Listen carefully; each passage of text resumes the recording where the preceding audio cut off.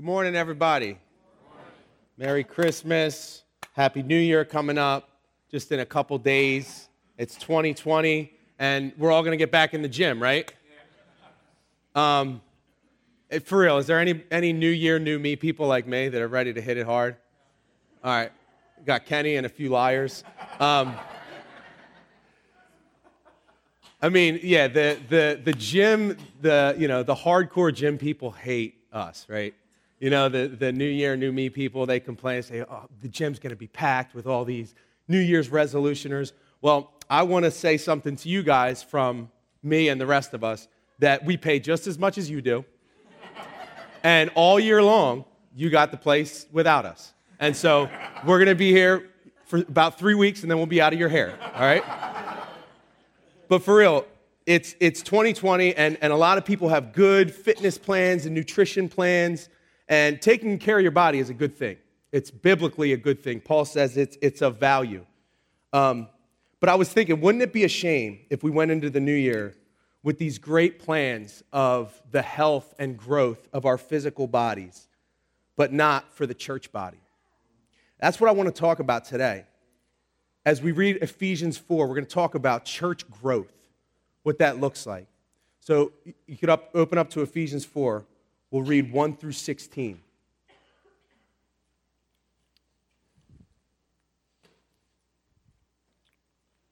This is the word of God. I, therefore, a prisoner for the Lord, urge you to walk in a manner worthy of the calling to which you've been called, with all humility and gentleness, with patience, bearing with one another in love, eager to maintain the unity of the Spirit in the bond of peace. There is one body and one Spirit, just as you were called to one hope that belongs to your call, one Lord, one faith, one baptism, one God and Father of all, who is over all and through all and in all. But grace was given to each one of us according to the measure of Christ's gift. Therefore it says, when he ascended on high, he led a host of captives, and he gave gifts to men. In saying he ascended, what does it mean but that he also descended into the lower regions of the earth? He who descended is the one who also ascended far above all the heavens, that he might fill all things.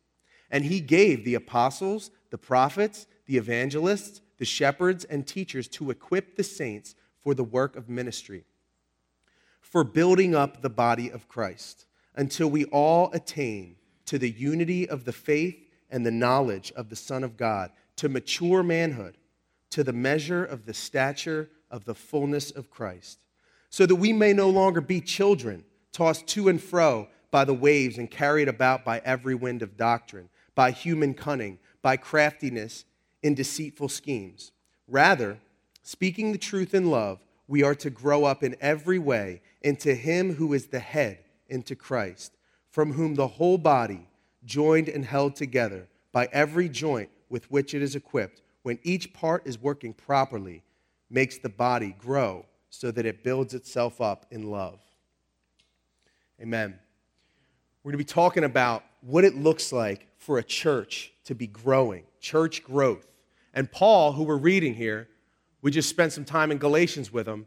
He is arguably the greatest church planter of all time, right? You see him in Acts. He's planting churches. He planted Ephesus, right?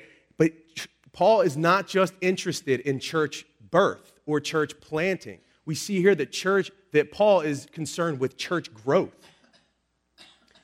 Growth is important. Kenny's used the illustration recently of a little kid. My daughter Evangeline, she's 15 months. If she stopped growing, I would be concerned. Growth is expected. Paul is concerned with the Ephesians, with their growth. And you see it throughout the whole text. We'll walk through it in a minute, but growth is expected.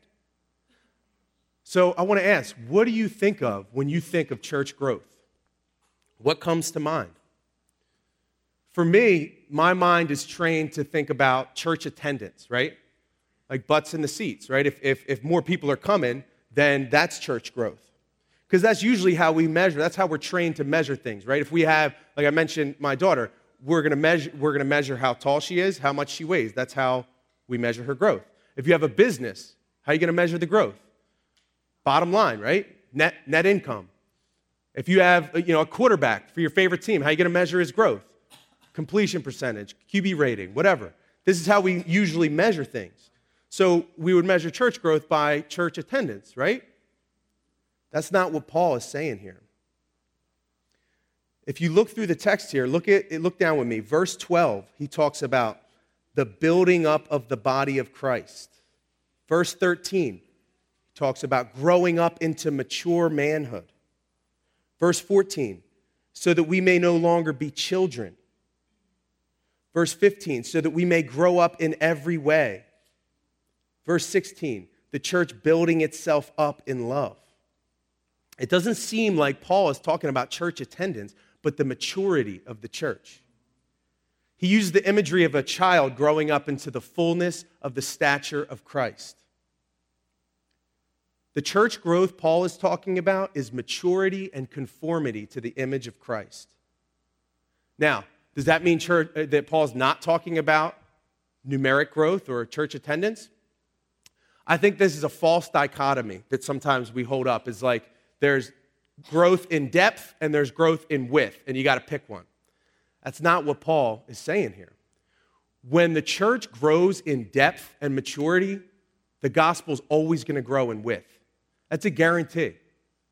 Acts 2, you see it, right? You see the early church, they're devoting themselves to the apostles' teaching, to the breaking of bread and the prayers. And you see a lot of depth there, right? They're growing in community and depth and love for God. And then the last sentence of that chapter says, and the Lord added to their number, day by day, those who are being saved. When believers grow in depth, the gospel always grows in width. And depth is what Paul is talking about in this text. Maturity and conformity to the image of Christ. That is church growth. Do you want to grow, church? I want to grow with you guys.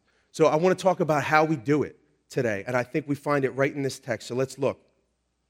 Verse 1. I therefore, and we got to stop, right? As a young believer, someone always told me, if you see a therefore, you got to find out what it's there for. And that always stuck with me. So we got to find out, what's he talking about? Therefore what? Well, this is a transition point in Ephesians. Ephesians is three chapters of rich theology, what God has done for us. And then it's 3 chapters of practical application, what we are to do in response. You know, Kenny said recently in the Galatians series, we will never correctly understand what we are to do for God until we correctly understand what God has done for us. So what has God done for us? I've been looking forward to just giving you guys these, just a fly-through of Ephesians 1 through 3. What has God done for us? He has blessed us in Christ with every spiritual blessing in the heavenly places. He chose us in him before the foundation of the world, that we should be holy and blameless before him. He predestined us as adoption as sons. That means we are children of God. If you're a Christian in here, these things are all true. This is about you, if you're a Christian in here. He's given us redemption through his blood, the forgiveness of our trespasses. We're forgiven. We've obtained an inheritance. We're co-heirs with Christ. He's made known to us the mystery of his will. This is all in chapter 1 here. 1:13, we were sealed with the promised Holy Spirit as a guarantee of our inheritance.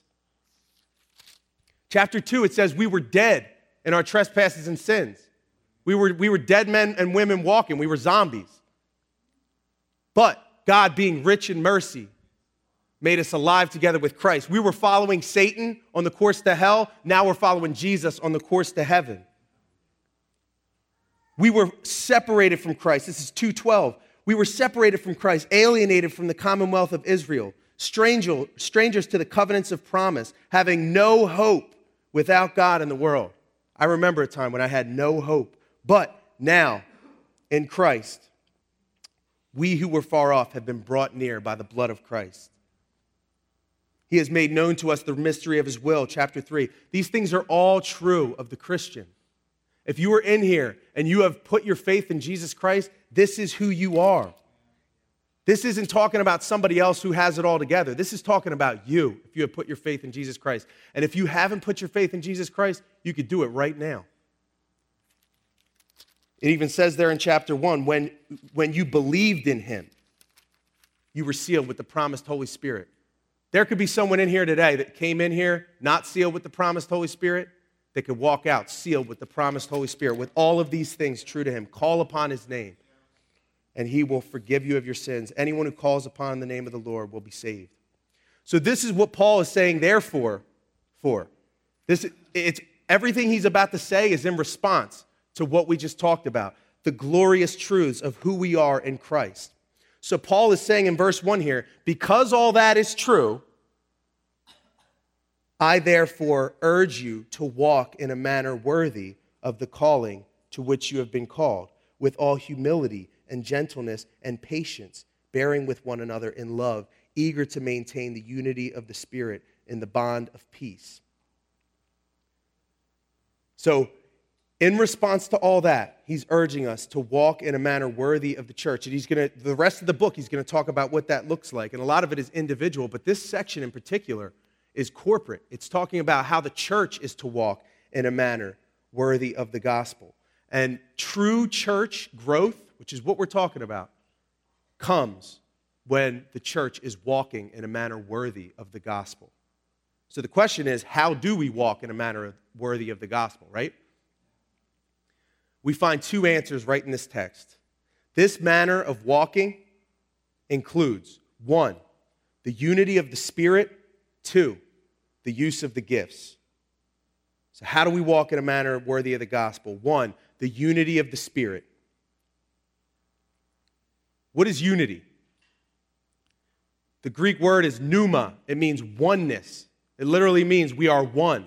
That is unity. Notice how Paul is not calling us to attain the unity of the Spirit. What does he say? He says to maintain the unity of the Spirit. Well, how does the unity of the Spirit get attained? Christ has attained it on the cross. That's one of the many things Christ accomplished when he died on the cross for us. Ephesians 2:14, if you glance over, you'll probably see it. For he himself is our peace, who has made us both one, there's that oneness, and has broken down in his flesh the dividing wall of hostility.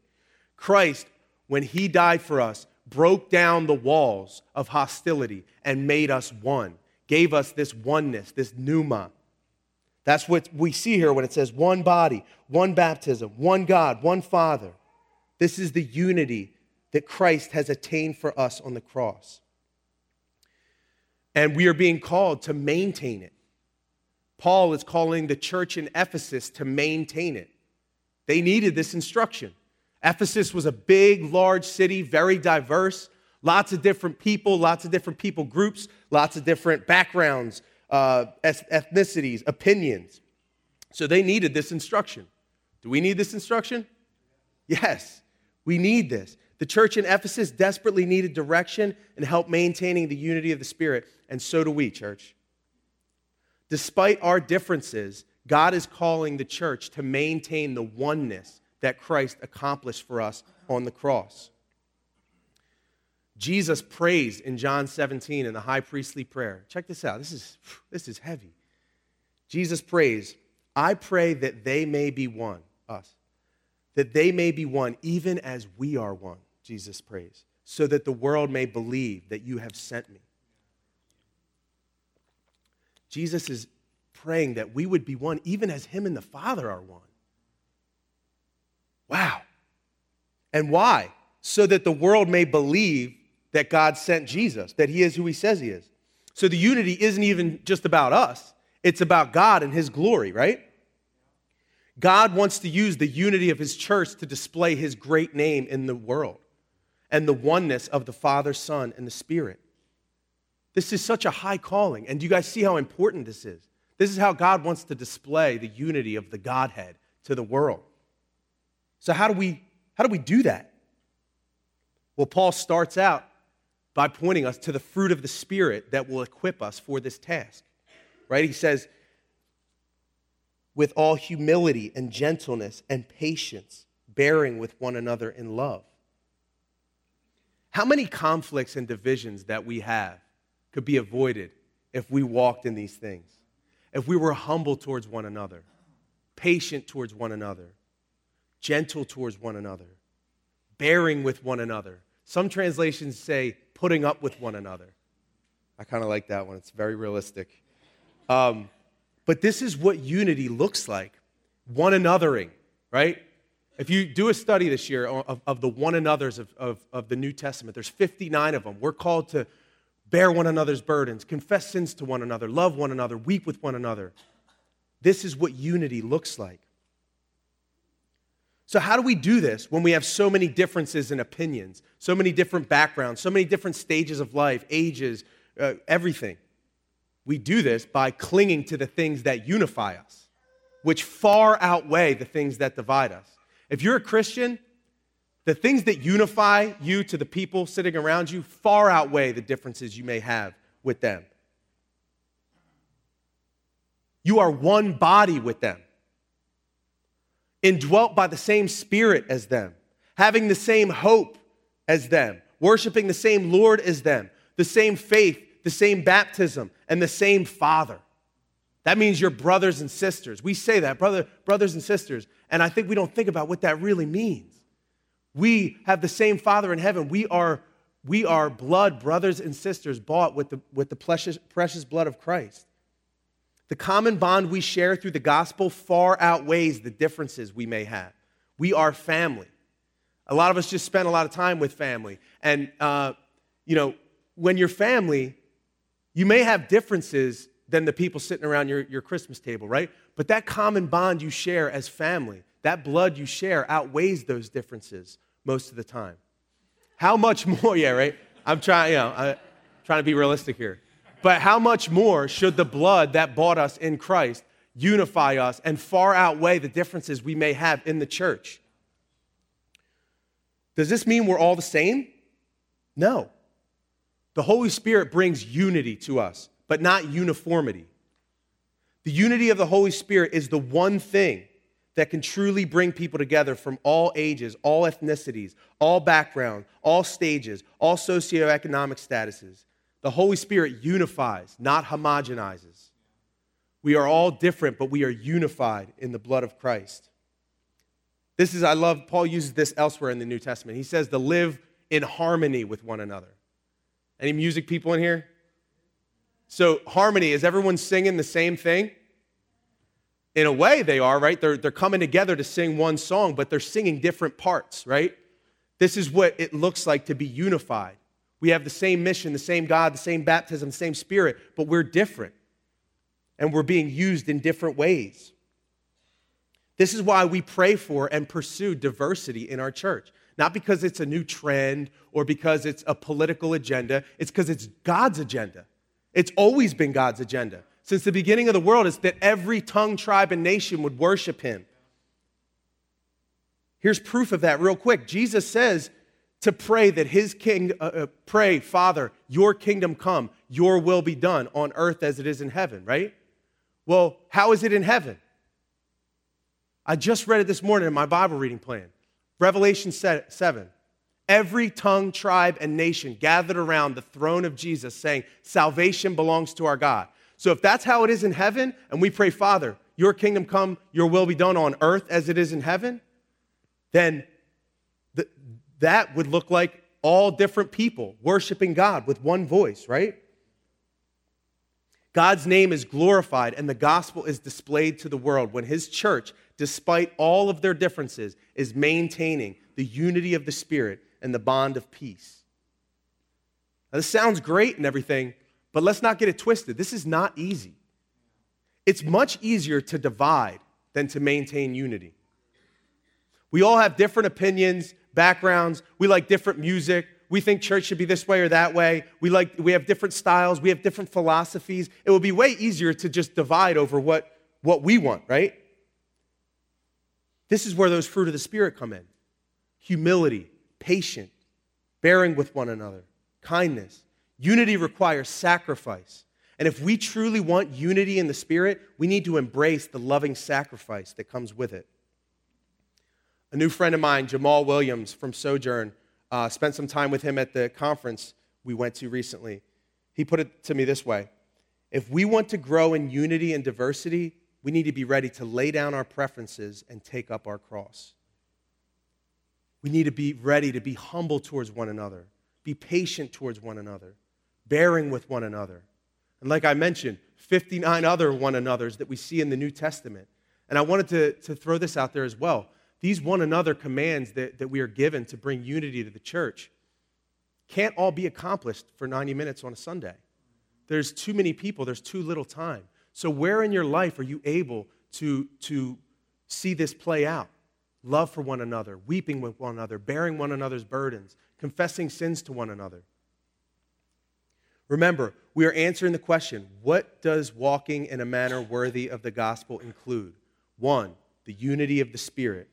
And 2, the use of the gifts.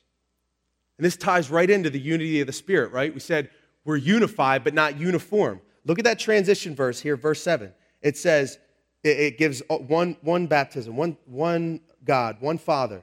But grace was given to each one of us according to the measure of Christ's gift. Paul is reminding the Ephesians that though we're unified in the Spirit, we're all gifted in different ways to build up the body of Christ. Each one of us is given different gifts.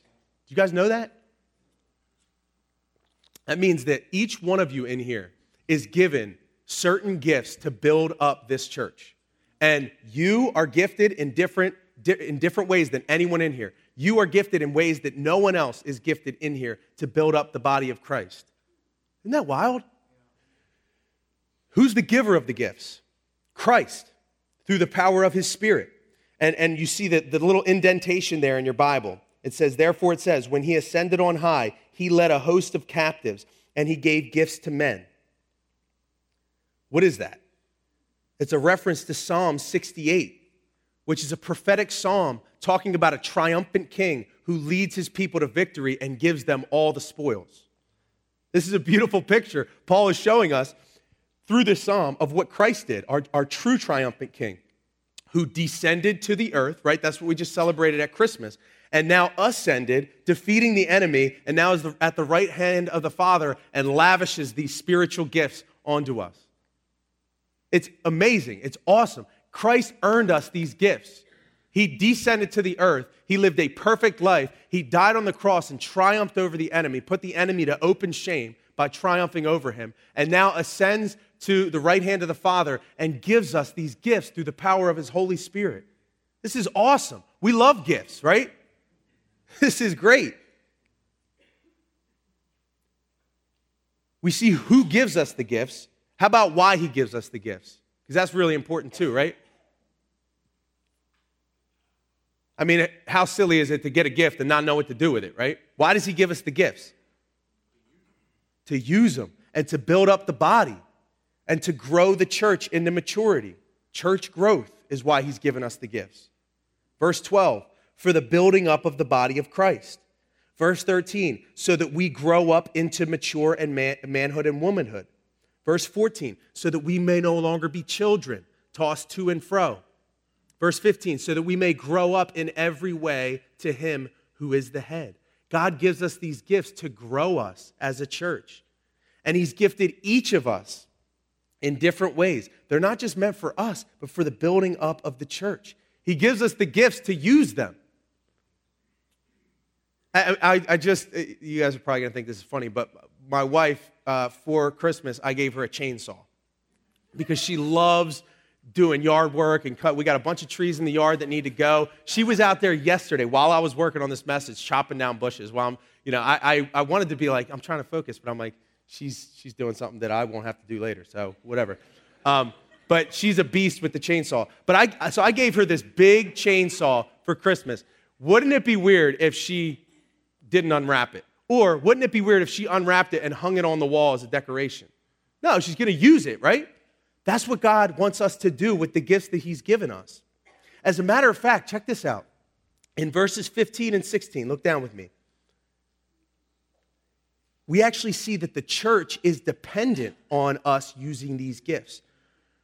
Rather, speaking the truth in love, we are to grow up in every way into him who is the head, into Christ. from whom the whole body, joined and held together by every joint with which it is equipped, when each part is working properly, makes the body grow so that it builds itself up in love. So he's saying that when each person is using the gifts that they've been giving, the church will grow up and be built up in love.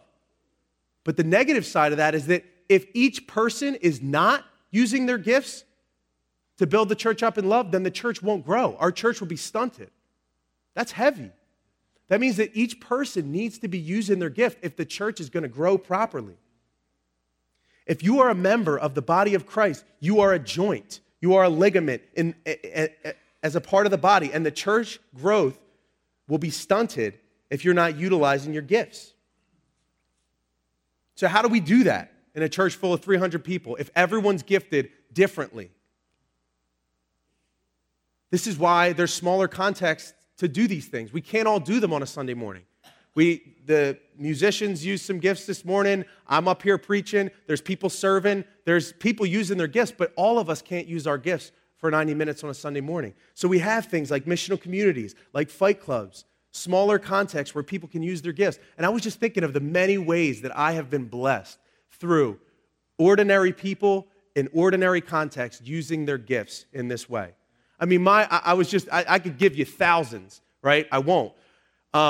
My salvation story started in a context of a missional community where I was lost. I was in the darkest place of my life. I was struggling with addiction. I was depressed. And the Holy Spirit, now I can look back and say the Holy Spirit had me get in my car and run to a community group because I was hopeless and I didn't know what else to do. And I remember sitting around a bonfire. It was the fall of 2013. And people were sharing, and I just spilled my heart and just said, I don't believe in God. There's no way he could be real, and my family could be going through what I'm going through. There's no way he loves me. And they stopped what they were doing, and they said, let's pray for Gabe. And all of these people gathered around and prayed for me and had words from the Lord from me, had encouragements for me. And I'll never forget a certain couple. It was muddy. It was mud on the ground. It was cold and muddy. And there was nowhere else to lay hands on me. And this couple got on their knees in the mud and laid hands on me. And I remember clear as day just the compassion that they had. I couldn't shake that. And you know, some of you guys know my whole story, but it wasn't until a couple weeks later in another setting like that where someone pointed me to Romans 6, and I went home and read it, and the Lord saved me.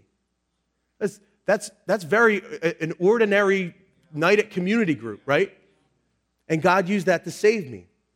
A few months later, I got into a fight club, and these guys were in this fight club, and they were really caring for me. I was an infant Christian, and they were helping me.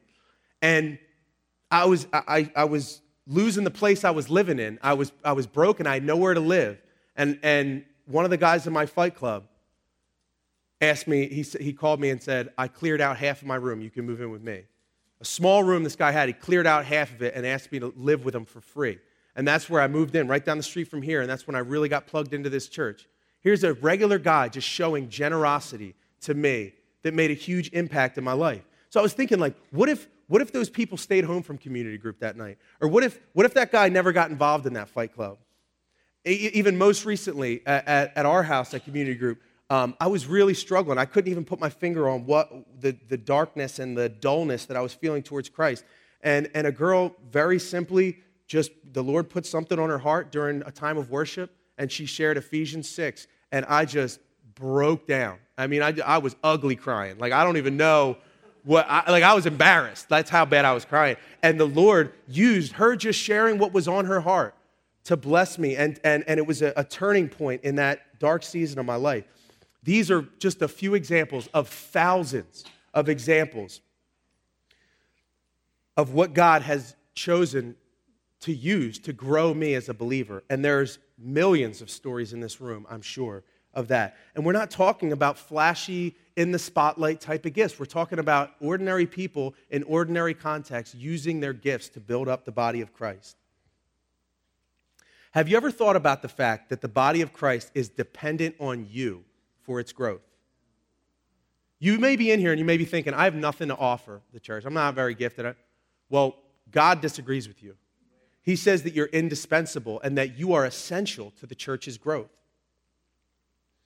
I love this quote. This helped me so much. This is J.D. Greear talking about the body of Christ. He says, Paul uses the picture of a body as the church, with Christ as the head, right? Now think about the body and the way it takes care of itself. I have a head and a brain, right? That represents Christ. If my left elbow itches, it sends up a message to my brain and says, hey, I itch. What does my brain do? My brain doesn't send magic brain juice power down there to take care of the itch. Instead, what it does is it signals to my right hand and my right fingers and says, hey, right fingers, brother left elbow has an itch. Go take care of that. And that's how the body works. In the same way, when God has something that you are praying to him about doing in your life, he usually doesn't send down some magic power from heaven to fix it. What he does is he connects you to another person in the body of his church. And that becomes the instrument through which he works on your life. This means if you disconnect yourself from the church, you are disconnecting yourself from the power of God. God wants to use your gifts to build his church. Are you allowing him to do that? This is what Paul is urging us to do, to walk in a manner worthy of the gospel, in the unity of the Spirit and in the use of our gifts. And true church growth will come when we are walking in this way, in the unity of the Spirit and the use of our gifts. And what is the result of this walking? The result is a growing understanding of Christ. And that's what true church growth is, right? That's what growth in our own life is. It's a growing in the knowledge and conformity to Christ. Look at verse 13. It says at the end of 12, for building up the body of Christ until we attain to the unity of the faith and of the knowledge of the Son of God, to mature manhood, to the measure of the stature of the fullness of Christ, so that we may no longer be children. This is the goal, guys, to grow in our knowledge and our likeness to Jesus.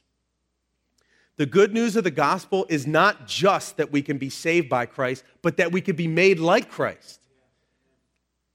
Colossians 3 says we have put on the new self, which is being renewed in knowledge after the image of its creator. Growth is expected in the Christian life, and growth should be celebrated in the Christian life. You know, like a kid stands up against the wall and you mark where he is, and then he sees that he's grown, and you celebrate that, right? We should celebrate when we see growth in each other's lives. Who's in your life that will celebrate growth in your life? Who in your life are you celebrating the growth of? And another question, is there anyone in your life who will challenge you when they don't see growth? You know, are you challenging others in your lives when you don't see growth in their life? Growth is expected. And this growth comes not from us focusing on growing. It comes from focusing on Christ. It is the knowledge and the worship of him that will bring us to mature manhood and mature womanhood, to the measure of the stature of the fullness of Christ. Knowing and understanding Christ is what's going to give us true, healthy church growth. And guys, I hope that we were able to see today that goal is an all-hands-on-deck goal. We all need to be involved in that because we need each other. We just saw that it's not going to happen unless each part is working properly to build up the church in love. If we are truly going to grow as a church in 2020 and beyond, we need to walk in a manner worthy of the gospel. How do we do that? The unity of the Spirit, the use of the gifts, resulting in a deeper understanding of our Savior, Jesus Christ. Lord, may it be so. Amen.